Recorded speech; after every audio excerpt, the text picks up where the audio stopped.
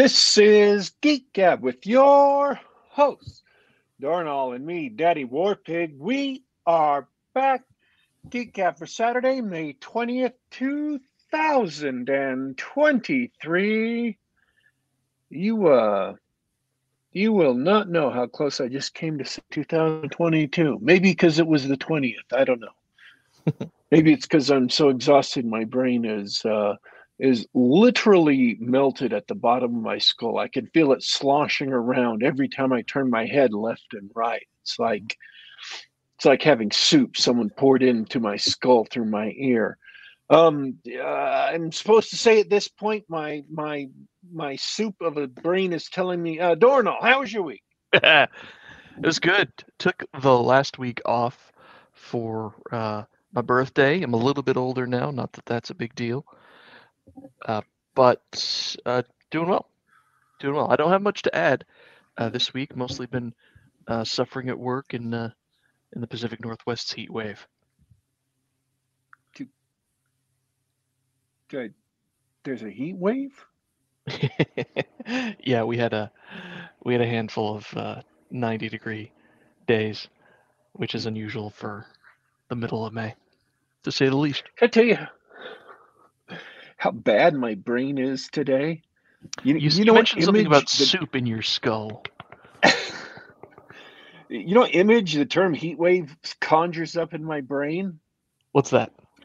And also I'll throw out the number 1997 because of this.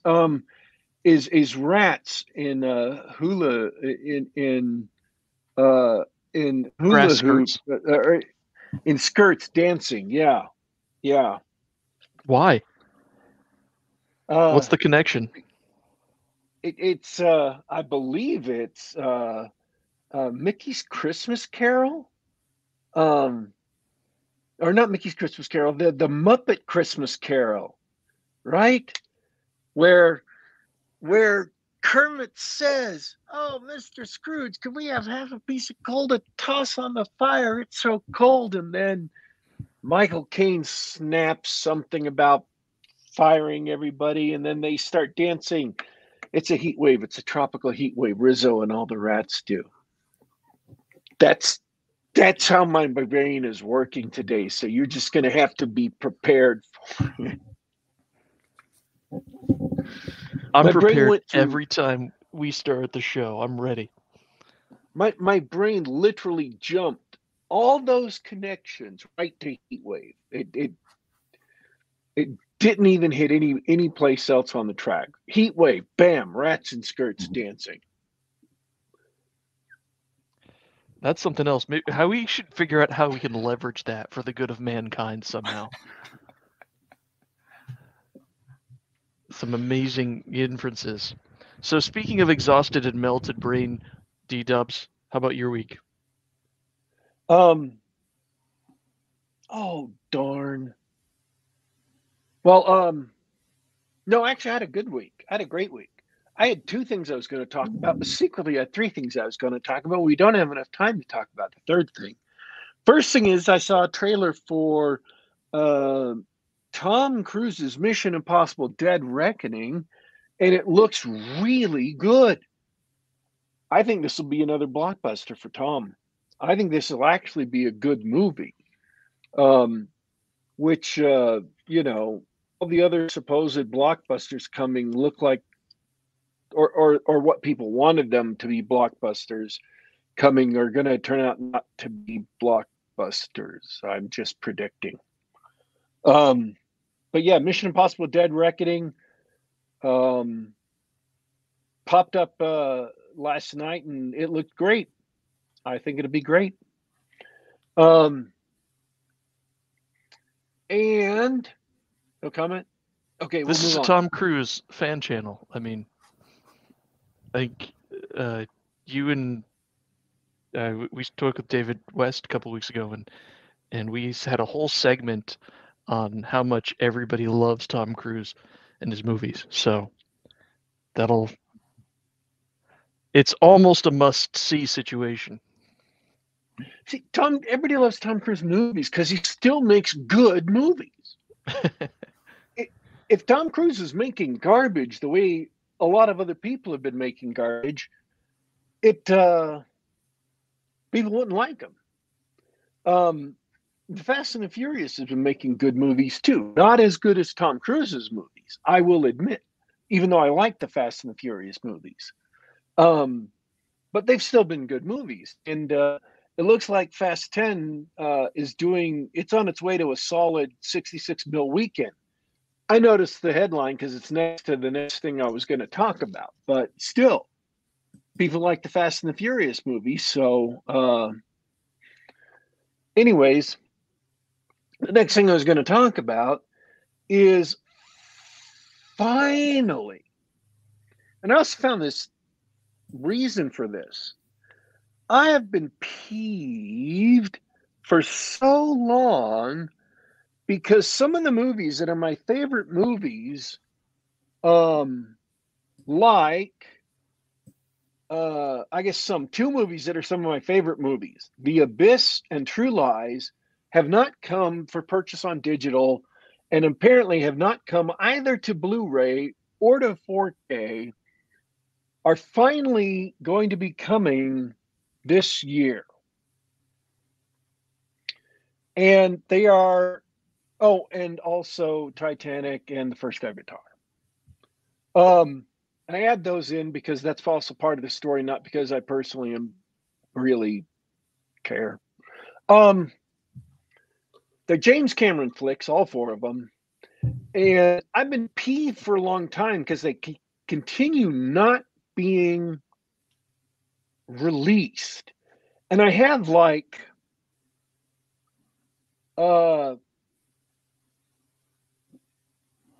have a wish list, but I can't even add the movies to the wish list because they're not listed.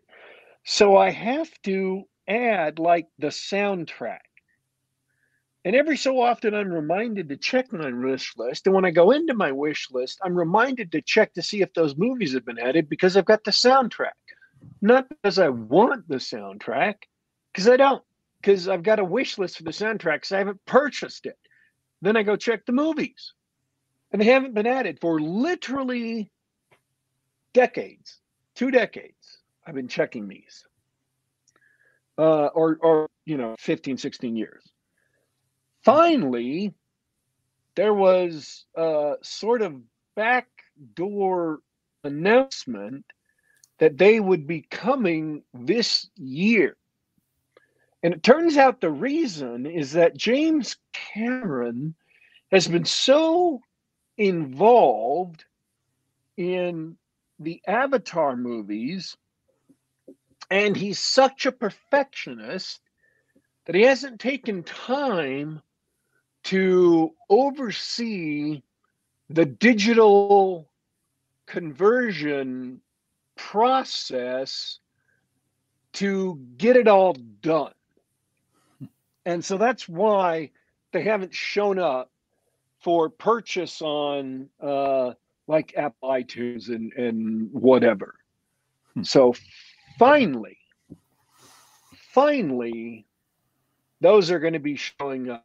This still does not explain why FreeJack is not available for purchase or streaming on iTunes, and why it's only available for streaming on Amazon Prime. But I'm sure at some point that will possibly be rectified, because that one still annoys me.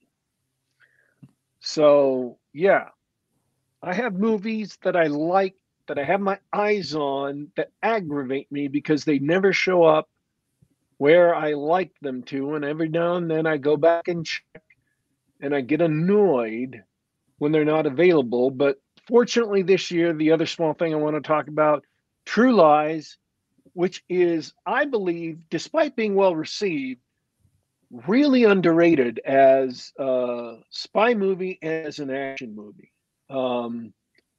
And The Abyss, which is just an incredible movie.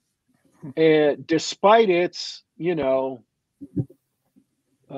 underlying political message, I think it's an incredible movie, and I will forgive it that. I think James Cameron almost killed his cast making that. He did. Oh, I watched. There's two making of documentaries that I watched on that were both excellent, that are available on YouTube. They're part of big YouTube channels. One was like an hour long, and it is grueling, absolutely grueling what they went through. And no, I have no idea what the shows were, where the links are or anything.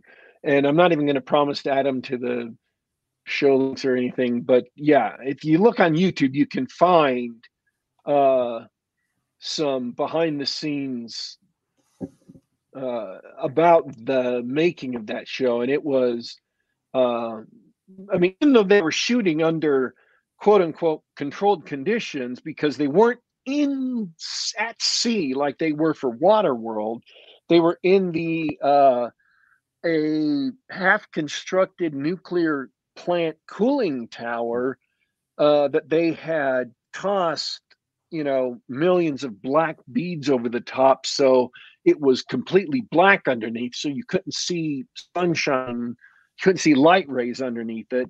So it was technically, controlled conditions in that sense. It was still incredibly dangerous, and things can and did go wrong. Water is just the worst substance in the world to shoot in. Bad for people, bad for equipment. Electricity loves to get loose in water and just go in all kinds of directions. So yeah, fascinating if you can track them down. I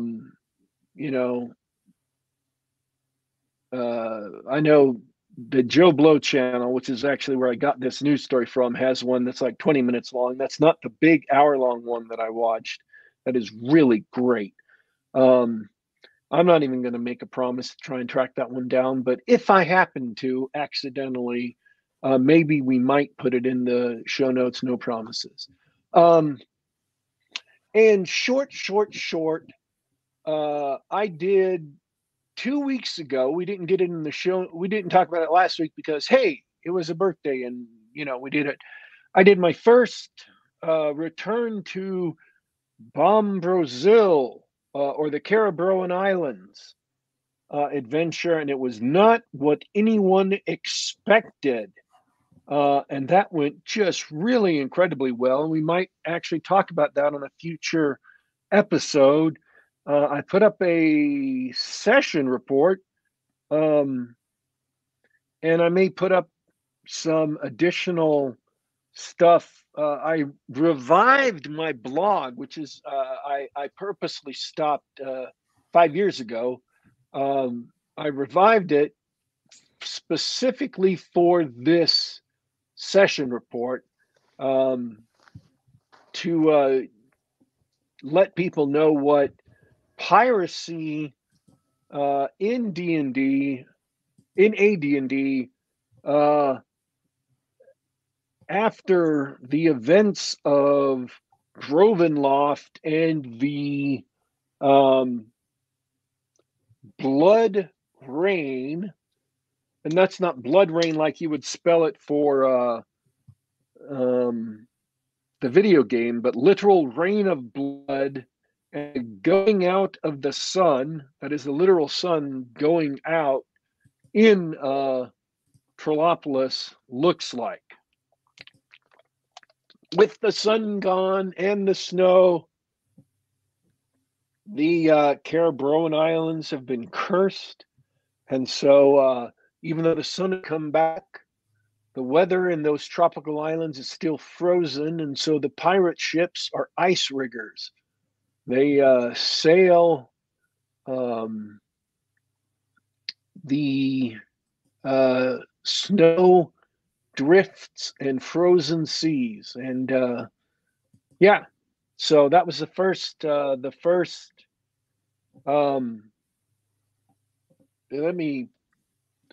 I have it. It is on daddywarpig.wordpress.com. You can check out the very first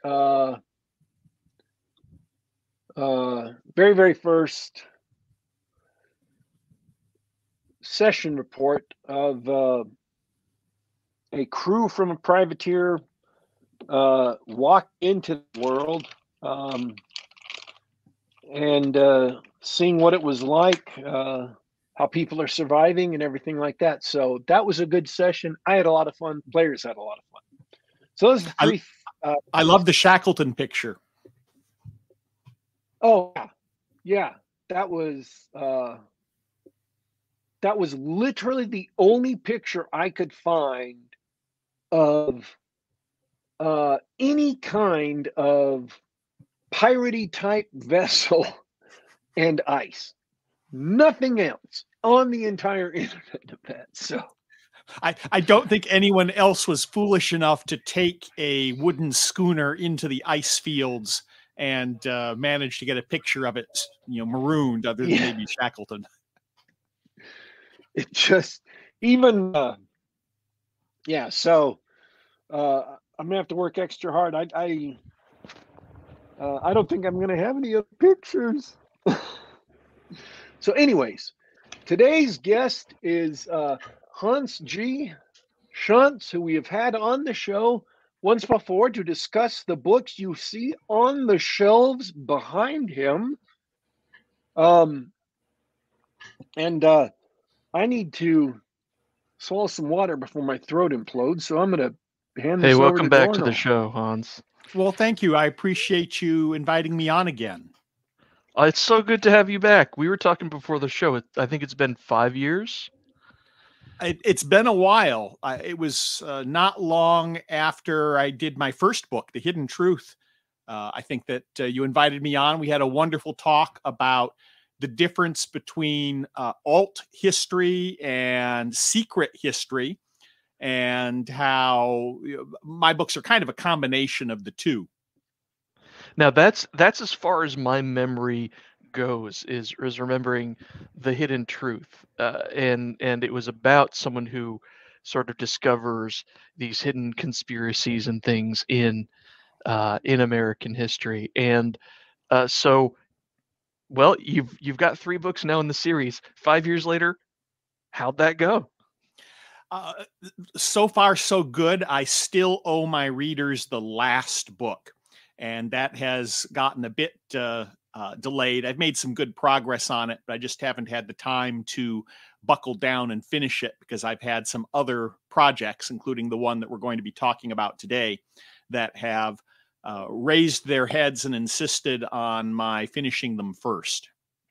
Now, it's really important to point out, because I think this is fascinating. One of my favorite things about you and your work is that, unlike bearded, obese authors who shall remain nameless who can't finish a book, you actually have a day job, and it seems like a pretty interesting one too. Yeah, I am currently the principal scientist at an outfit called Geeks and Nerds Corporation. And I work on antennas and electromagnetics, a little bit of electronic warfare.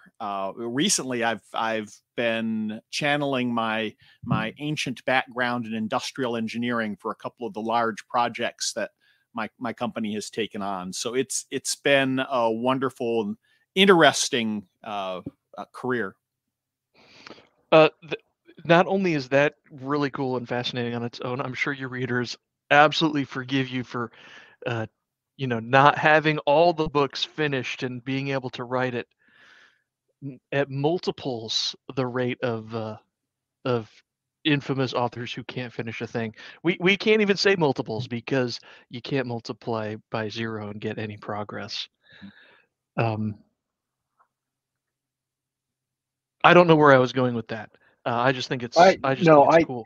I have to say this, because this is another announcement that came out this week, and I can't believe I'm saying these words as they come out of my mouth.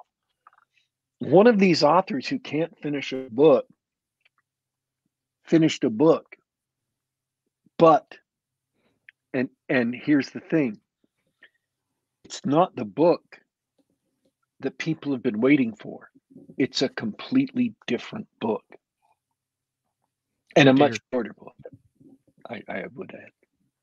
Well, I'm kind of guilty as charged on that, since I have a new and completely standalone book that I'm crowdfunding for that really has nothing to do with the series that I've left hanging, and still have one more book to finish up. So I just learned about this this week. I should say I didn't look closely at it until today. Called The Wise of Heart. That's your new book. Mhm. I could read these blurbs on the site or anything like that, but I figured we've got the man here. What can you tell us about it? Sure. It started about about a year ago. I was watching the old movie Inherit the Wind about the Scopes monkey trial. Now that's where Tennessee biology teacher John T. Scopes was arrested for violating the Butler Act, which forbade the teaching of evolution in Tennessee schools.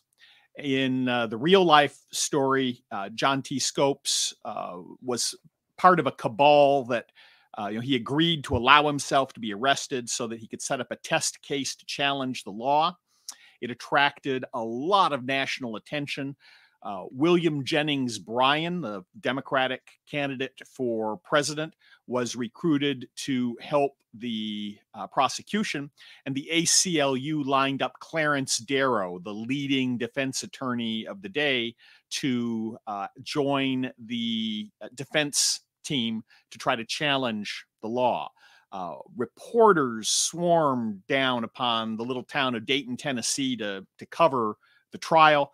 And ultimately, Scopes was found guilty and had to pay a fine. But it was really a watershed moment, because it was an early battle in the culture war. It was a battle in which the people attacking the law tried to portray it as modern progressive science taking on the primitive, superstitious religion that was being left behind by modern scientific discoveries. And when I saw that dramatized in Inherit the Wind, I had this sudden epiphany that, the shoe is on the other foot. And today we have the advocates of the progressive transgender gender ideology who are really ignoring and defying the truths of biological science about what sex is and how it's determined.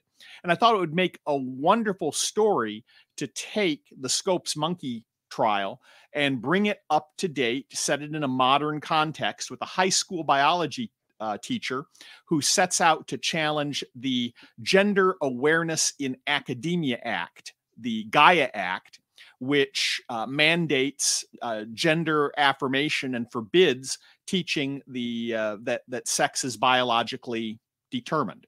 So that was the starting point of the story. I have been serializing it on Substack and on the ArcTunes site. I'm about 23 episodes into what should be a 55 or so episode run. So there's a sizable sample of the work already out there. We're right in the middle of the action in Act 2 right now with the courtroom drama. And the thing I tried that's a little different here is this is my first attempt to do an illustrated novel. I'd considered going the graphic novel route, but it's a courtroom drama. There's not a lot of really engaging visual action. But what I did was I found a really first-rate illustrator, Ellen Chansey, and commissioned a whole bunch of line art from her to help illustrate the story and bring it to life.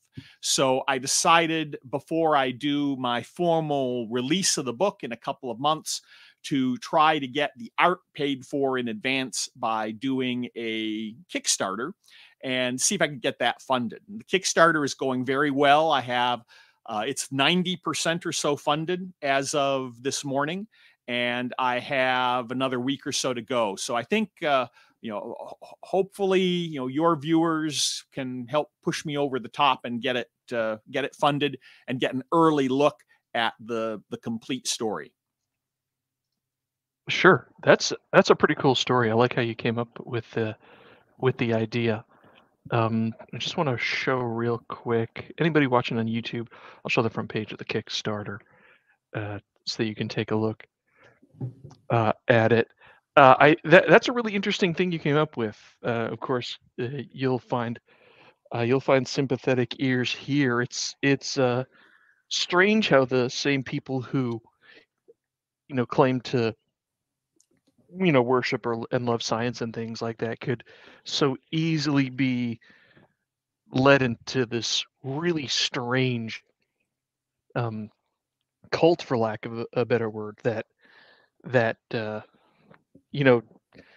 denies or contradicts what we know about the world and biology and everything in the matter of a generation or two. Mm-hmm. It's strange. Well, it was really fascinating for me as I started diving into it to realize that there really isn't a logically rigorous, coherent account of this gender theory and gender ideology. It's all this touchy-feely, vague, emotional language. I had to construct a proper defense for it because I could not find one in the literature anywhere that I could use. One of the fascinating things I came across as I was researching the book is Matt Walsh created this really wonderful documentary that I'll recommend, What is a Woman?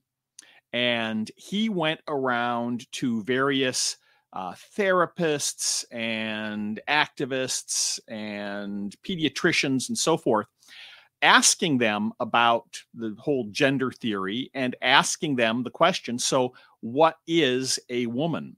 And it was amazing how, the best answer they'd have is, well, a woman is anyone who says she's a woman.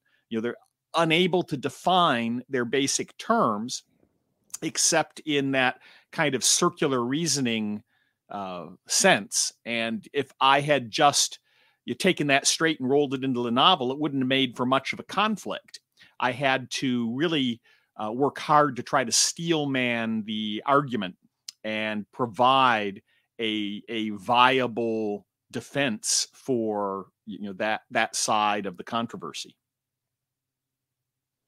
And you've been releasing, as you said, you've been serializing it. So what has the response been so far?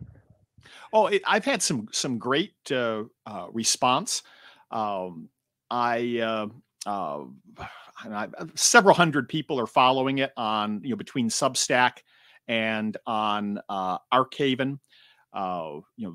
Every week I have been posting an episode. I've done a good job. Haven't missed a week yet since back in December. But each episode is a standalone scene in the book and has illustrations and some of the line art that will go into the final book. So you can, if you're interested in the concept and it sounds good to you, you can go to Archaven or to the Substack and start reading. And in fact, you'll see, you've got the first episode up there from Archaven, and take a look. There's an extended sample and see what you think. Yeah, we start off in the small town diner with the Cabal meeting. In fact, that is the Cabal meeting with the hero of the story who's sitting at the head of the table. There's the university president, President Cassandra Bookman, staring at the avocado toast that she had to get at the diner. The superintendent, who is trying to coordinate this cabal to challenge the law. And then the mayor sitting there in overalls and crossed arms, who's skeptically listening to the superintendent describe how he wants to create a big event and draw lots of attention to their small town by challenging the Gaia Act. Well, yeah, I wanted to show off this line art. That's a cool idea.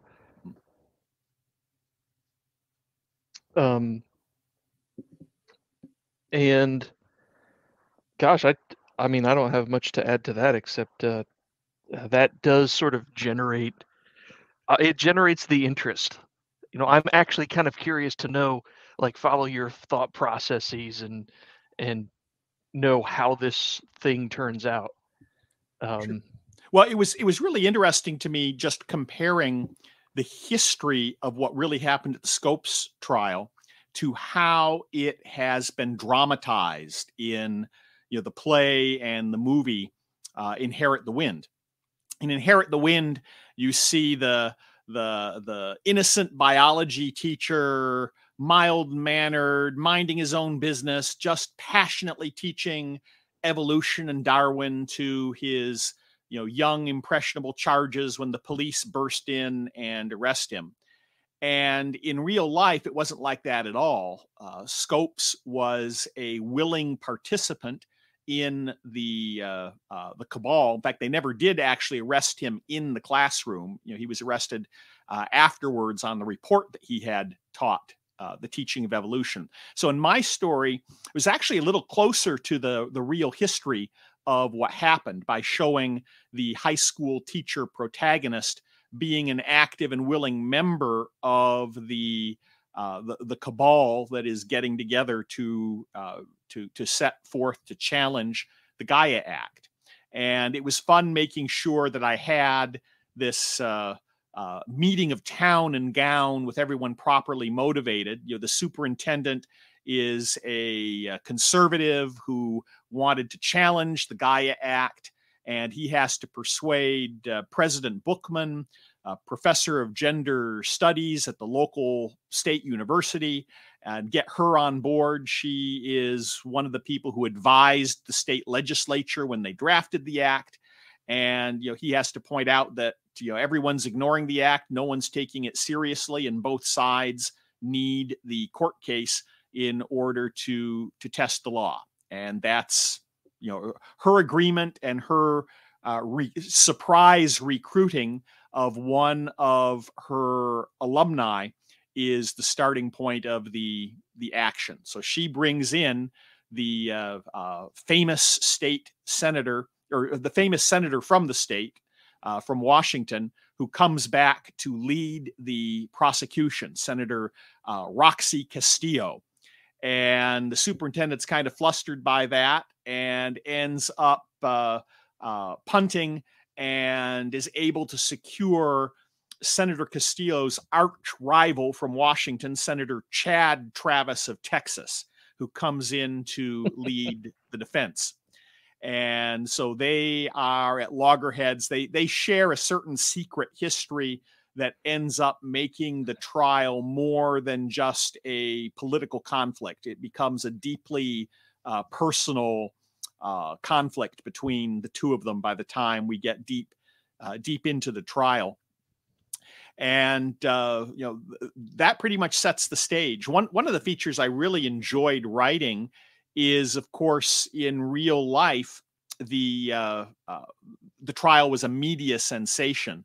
So what I did is, in the novel, at the beginning of every chapter, so it works out every 3 or 4 or 5 episodes in the serialization, we get to see the media all reporting on what just happened, and get to listen to some reporters blithely lie about the events that just transpired that you just read about, others with more insightful commentary.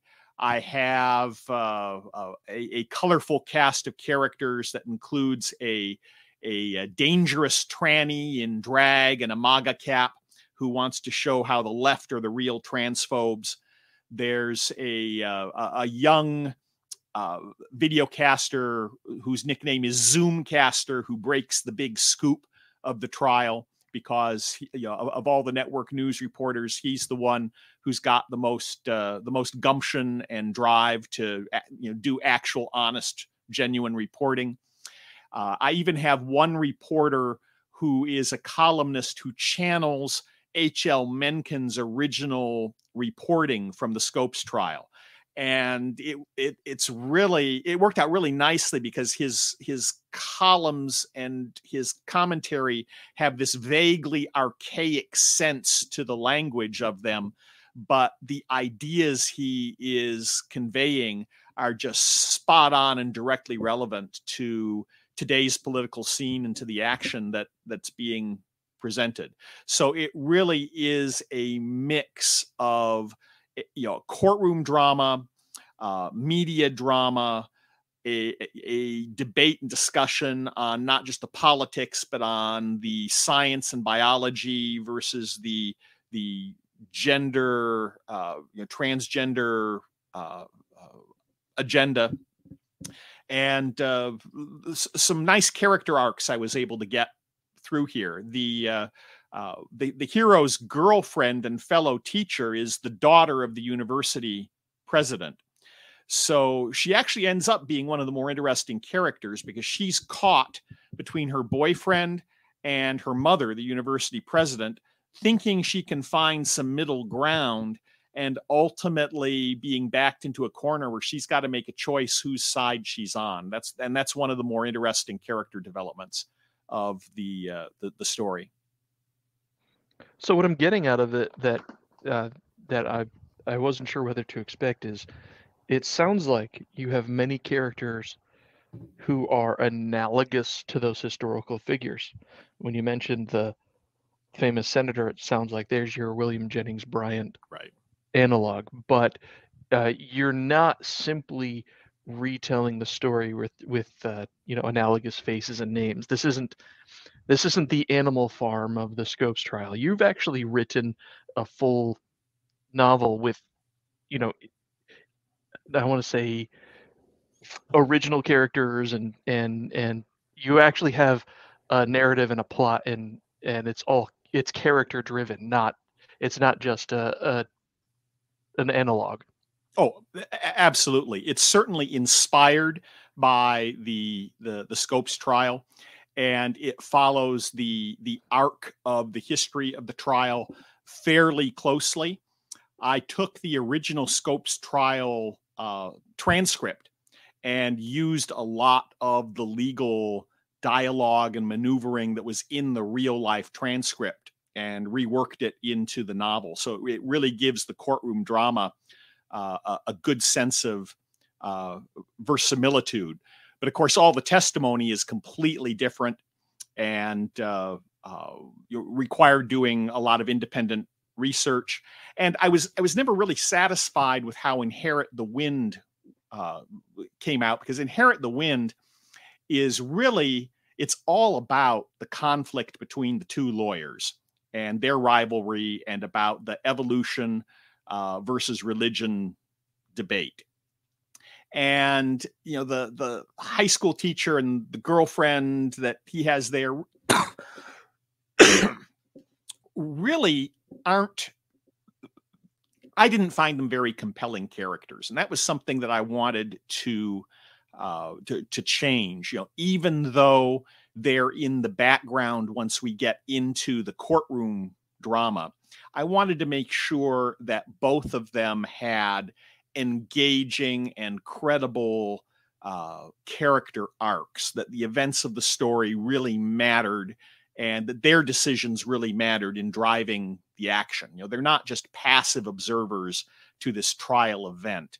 In a couple of very major ways, they're driving the action, and the climax of the story happens specifically because of the choices the biology teacher and his girlfriend end up making, that you can see building and being motivated over the course of the story. Sounds great. That's 100 times more than I expect out of a Hollywood treatment of anything these days.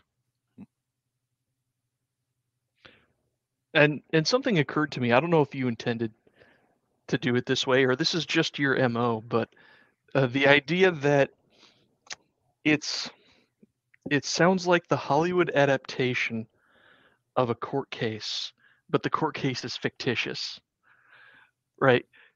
Yes.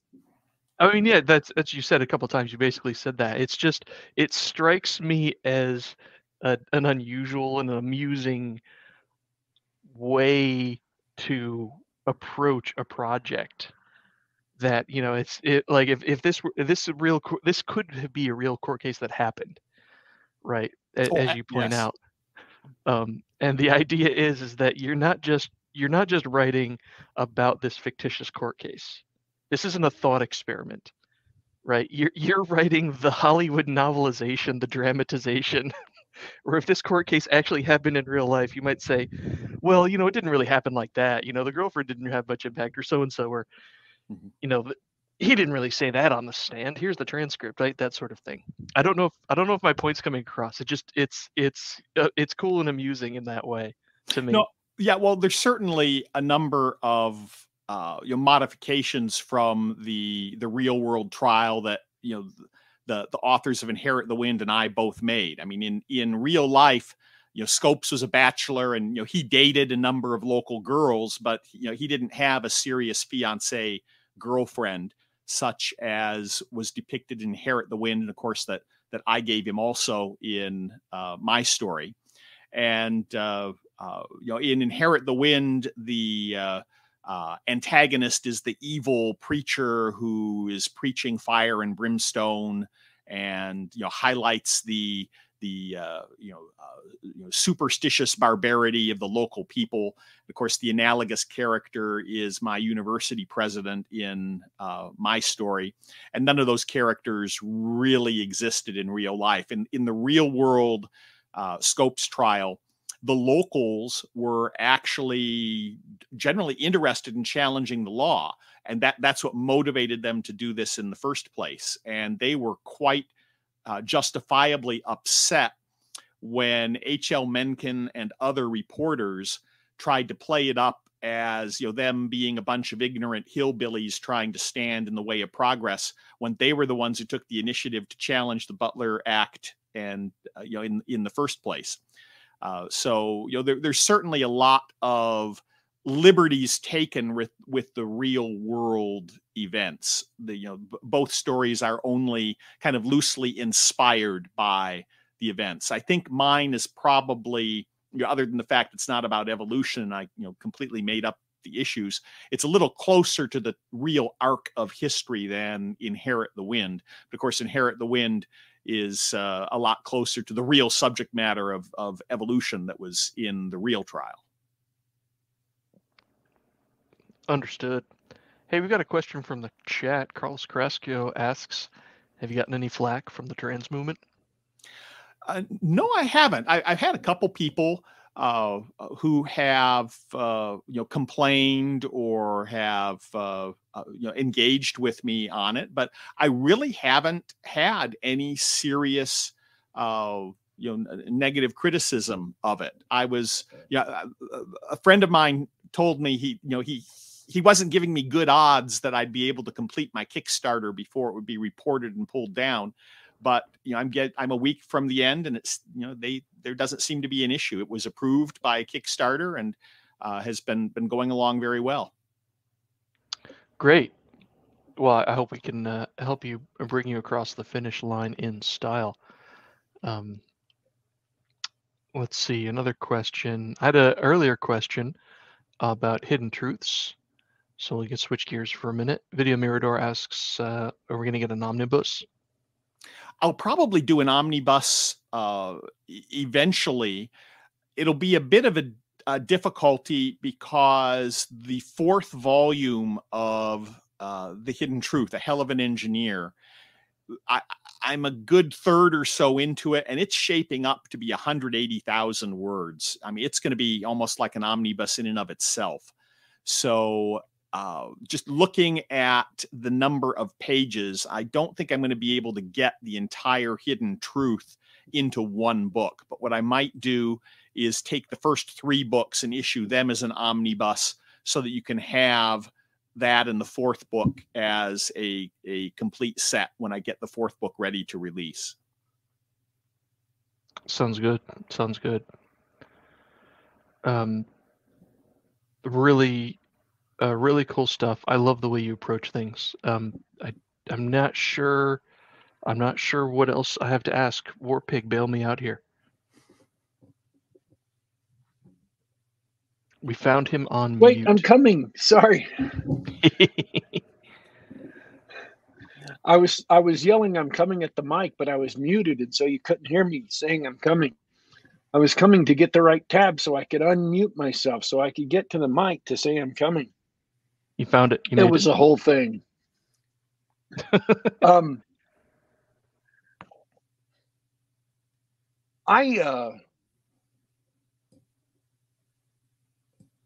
honestly don't have any other questions. I mean, I understand. I mean, it sounds like a fascinating project historically, and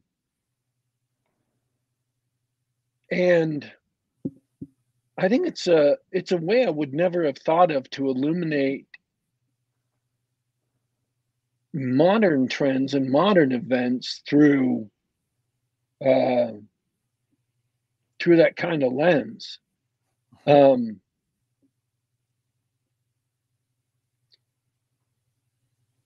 And that's the kind of thing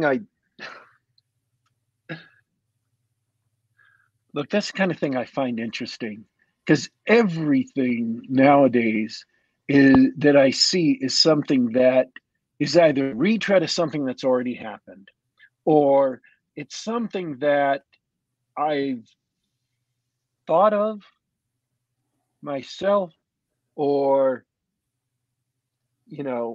just isn't fresh or new. And this is something that is just outside of the universe of things I would have thought of.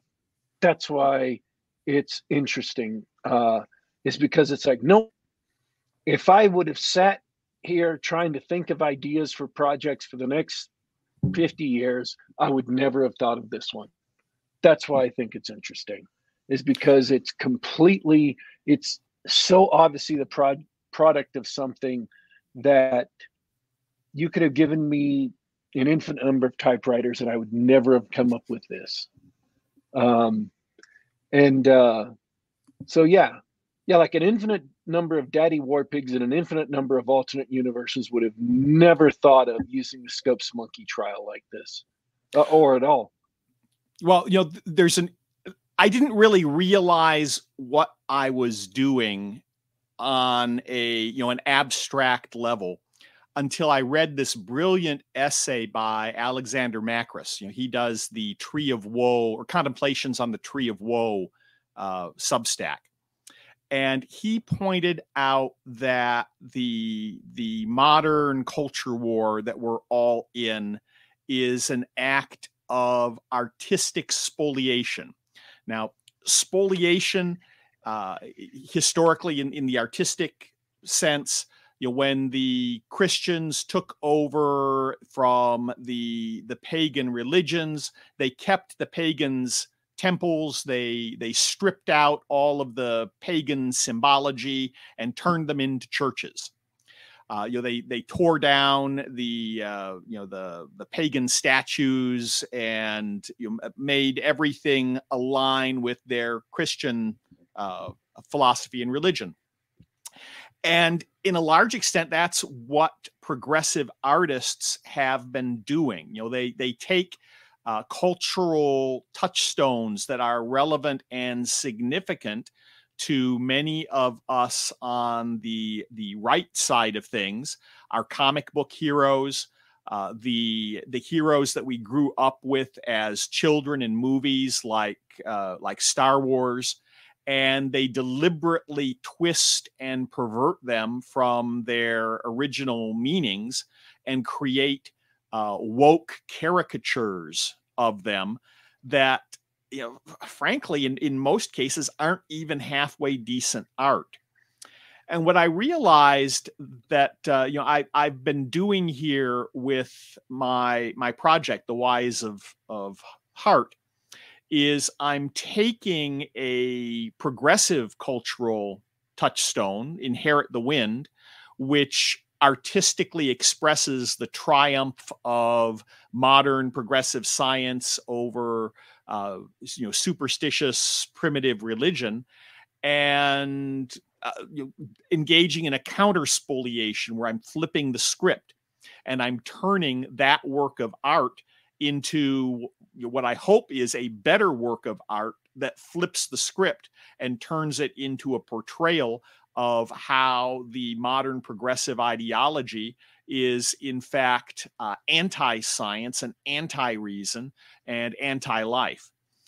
And it's occurred to me that there are lots and lots and lots of opportunities to do similar projects. It's very similar to the Wise of Heart, because so much of our cultural legacy either is in the public domain or will soon be in the public domain, or is based on historical events, like the Scopes monkey trial, where historical events are free for the taker to take and spin them into a work of art. I can imagine seeing a rework of Pinocchio, for instance. Pinocchio was based on an 1883 collection of stories. It's in the public domain. A lot of the key aspects that are in the Disney movie are all there in the public domain. The humble wood carver Geppetto and his puppet boy Pinocchio, and the talking cricket, and being seduced and taken away to Toyland by the child sex traffickers. And you could do a modern version where Geppetto leads the townsfolk stringing up the evil pedophile child sex traffickers on the ramparts of the castle, which might look like a castle you're familiar with from Florida, but is really based on the original Mad King Ludwig's Neuschwanstein in Bavaria. A lot of the Disney canon is now either in the public domain or is based on stories that are in the public domain, and it's free for the reworking the story in a based fashion that would constitute not just a philosophical turnabout or a moral turnabout from the existing canon, but in many cases it wouldn't be too hard to create a genuinely better work of art. Imagine the story of of Titanic retold from a more based perspective, where you don't have the heroine engaging in a fling and then years later so enamored with her lost lover throwing the priceless diamond overboard, instead of providing it to her family and grandchildren that she apparently has no regard for. I mean, there's any number of woke cultural touchstones that are begging for someone to give them the Wise of Heart treatment and rework them with a better based interpretation of the underlying historical or public domain material. That's a heroic task, Herculean even. Well, and that's why I'm not keeping it to myself. I don't know if I'd have time to even begin tackling those kinds of projects, but I hope there are people out there who like the idea and are willing to take some of those notions and run with it. It's fascinating. Just to sort of repeat what you said back to you, the idea, and something that's been said many times from people who consider themselves conservative or on the right or something like that, would say, we need to make our own stuff. We need to. Right. But your response is more intriguing to me, which is, no, they've taught us how to use our culture as a weapon. So let's use that technique. Let's use that weapon. We're going to, and I think you've been given an amazing opportunity with the trans movement in particular. Is an opportunity because it is so farcical, it is so ridiculous that that's something that we can actually turn and use against them. And in order to accomplish goals that you described, that you set out. It's going to take a long time, but the idea of using that weapon, like the nukes are out, we have the nukes, let's use them, right? Yeah. They whatever this strange post-Christian pagan culture that we are living in right now, we can use those weapons against it and hopefully preserve what we care about. Right. Well, and that's something, as I look back, I realize, I got into writing inspired in large part by Gamergate. And as I look back at, Gamergate, Gamergate was just a bunch of video game players who just wanted to be left alone to play their games without having, woke propaganda and corrupt journalism, corrupt game journalism shoved down their throats. And, once they, repulsed that, woke intrusion, they just, they went back to playing their games. When you look at something like the Sad Puppies movement, the Sad Puppies started because a number of prominent writers realized that the game was rigged and that it was the same inside clique voting their own work in for what were regarded as the most prestigious awards in the industry for science fiction. And they managed to get a lot of people fired up and engaged to participate and get their own works on the agenda. And the Rabid Puppies took that one further and really did an amazing job burning down the awards entirely and showing just how corrupt and worthless the SJWs had made them all. But through all of that, the emphasis has not been on taking ground back. The emphasis has been on being left alone to do our own thing. And I think that's a great way to lose. I think we are rapidly reaching a point where those kinds of defensive attitudes are, they're certainly not a winning strategy. I mean, we're sitting back, cultivating our own gardens and building our own villages. And every time the barbarians come to our gates, yes, we'll fight them and drive them off. But that's a losing strategy. It's playing on the defensive, and unless we bring the art and cultural war to the other side and do unto their art what they have been doing unto ours for generations now, we're not going to take back any serious ground in the culture. I hear you. And I do tend to agree. I think that's what we have time for today. Warpig, any last questions? No, not really. I just, what I was saying before is I see so many books that are, you see another insert the blank here. Like, I've been looking for some good urban fantasy books to read while I'm waiting for the next Harry Dresden novel. And all I keep finding is just more paranormal romance.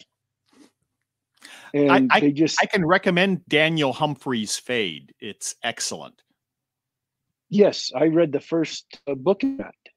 And didn't he rewrite that and re-release that? Yes, that was a Silver Empire offering. I don't know that he really wrote it, but he had to republish it as an independent novel. When Silver Empire ended up folding and returning all the rights back to their authors. But okay, he did a crowdfund several months back for his most recent book, and there are 6 or 7 in the series now. It's quite an engaging series, and I highly recommend it. I read the Silver Empire volume. So yes, and I quite enjoyed it. And, absolutely, people should check that out.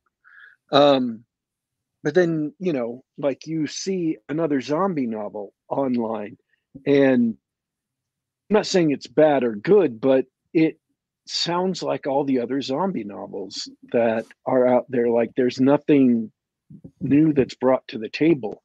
And that's what I liked when that's what struck me about this project is it's something new that's brought to the table. Yeah. Is it's outside the scope of usual things. Well, and I was just going to say, I'll put in a that's plug. What I was trying to say earlier. Yeah. I'll put in a plug for one of the other projects I'm involved in. I run a based book sale several times a year where authors put their books up either at 99 cents or for free. And we basically put them on sale at the same time and all work together to promote them to our mailing lists and using our social media. The next one of those is coming up in late June to coincide with the dates of LibertyCon in Chattanooga. And any authors who have things they'd like to share should feel free to reach out to me to get their books included. That's a great way to take a look at a wide range of novel, interesting works that creative, independent writers are coming up with, and sample some of their stuff for a very low entry price. All right, that's all I have. Called it. I'm sorry? What was it called? I call it a based book sale. Okay. And you can come to my my website at etherzar.com and take a look. And I have the last sale is still up there, and I'll be advertising the next one when it goes live here in a little more than a month or so. Sounds good. Anything else you want to plug? We got the Kickstarter. A link is already in the show notes for those on YouTube. Any last words? I appreciate the opportunity to talk with y'all, and look forward to coming back again sometime when I've got another project to share.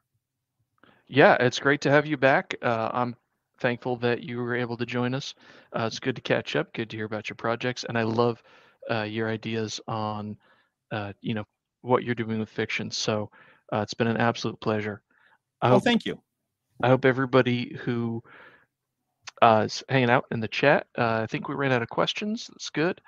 And I hope they enjoyed the show. I hope everybody listening later goes and checks out your work and more of our episodes, because I think we're pretty great here.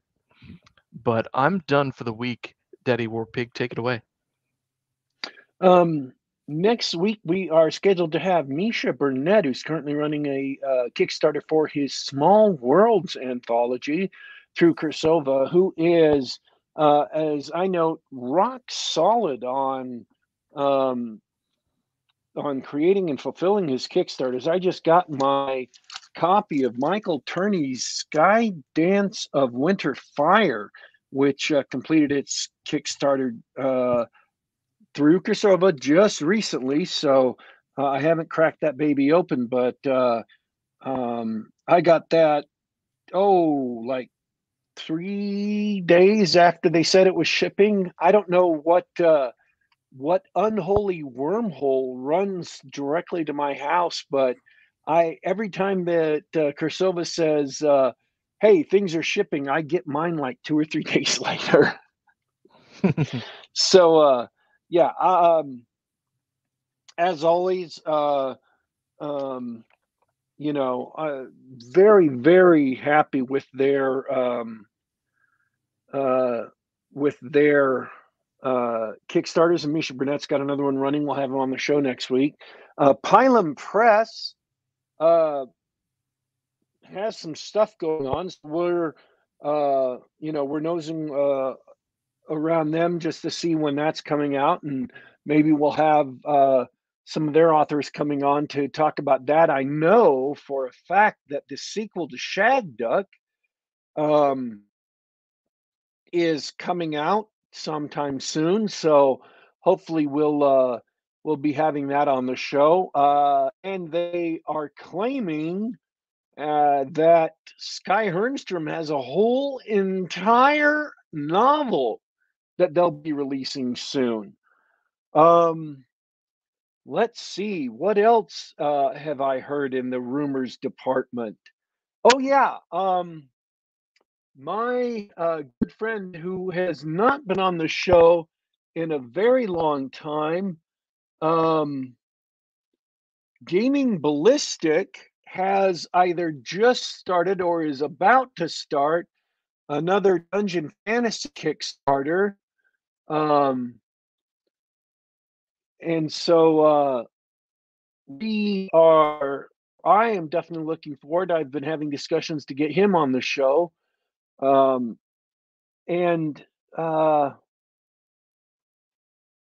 also maybe talking about the Caraboan Islands and what's going on there, to get in some AD&D and some solo shows without we definitely have some things coming up or some things on the horizon. So I don't know. How does that sound, Ornal? That sounds really exciting. To hear about what Pylon Press is up to is really impressive. I think they've got some good stuff coming. Can't wait to find out more. That's like 3 publishers, and then we've got some other things I've heard of that I can't put my hands on right now. Oh yeah, John Wick is coming to streaming. Quantum Mania is coming to streaming. So I might actually be able to watch those and review them. I just started Citadel, which is kind of a spy thriller on Amazon Prime. So I might. I watched the first 3 episodes, and I had a heck of a time. So I'm giving an early, kind of thumbs up so far. If you want to start watching them, they're doing them once a week release. So, yeah, I've enjoyed that. So I'm going to give a full review once we're done with the series. Did I just see something in the theaters that I completely forgot about? It was probably crap. I may have just saw something in the theaters that I completely forgot about. Or maybe it's something I already reviewed from the show a couple of weeks ago, so I don't have to remember it anymore. Did I review something in the theaters a couple of weeks ago that I forgot about? I'm sorry, I don't recall. The Dungeons and Dragons film. Oh yeah, I watched the Dungeons and Dragons film. Yeah, my review of that still stands. Other people found that more exciting than I did. Not that I'm saying it's a bad movie, but they marvelized material that could have stood for to been more dramatic. So yeah, so I'm hoping to catch some movies that came out that were on streaming, that are on streaming that I missed in the theater. So maybe we'll talk about that when I see them. Oh yeah, John Majors has recently had some accusations against him, so he's been dropped by everybody. And it looked like Marvel's big, like they had Ultron and like they had their big plan for a villain for Phase 4 and Phase 5 was going to be Kang the Conqueror, who is the multiversal villain from Marvel Comics. And that was being played by John Majors, but he's being dropped by everybody because some Me Too accusations. And so it looks like they're in a bit of a bind. And so it's going to be interesting to see which way Marvel goes with that. And I'm really hoping that they're going to have to jump into that terrible MODOK I saw from Quantum Mania, because that would just be perfect. That would be the absolute level of quality we've come to expect from Marvel in Phase 4. And if you don't know what any of what I've just said means, then yeah, that's the level of audience involvement they deserve from Phase 4 too. Oh, sorry. That's a massive zinger. Those of you who haven't been keeping track, you don't need to know that. And that's the level of audience participation they've come to involve. Anyways, folks, thanks for listening to the show, everyone who tuned in and listened live. Thanks for everyone who will listen later. We're available on youtube.com/geekgab, youtube.com/geekgab. This has been Geek Gab for Saturday, May 20th, 2023. We're here just about every week, just about the same time, 2 p.m. Eastern, 11 a.m. Pacific. You can also check us out on the Apple iTunes Store, on Google.com, and on SoundCloud.com. Download us on the web or listen to us on the device of your choice. We are signing out. Just do a search for Geek Gab to subscribe to us on those platforms. We are signing out for today, but don't you worry, don't you fret. We will be back.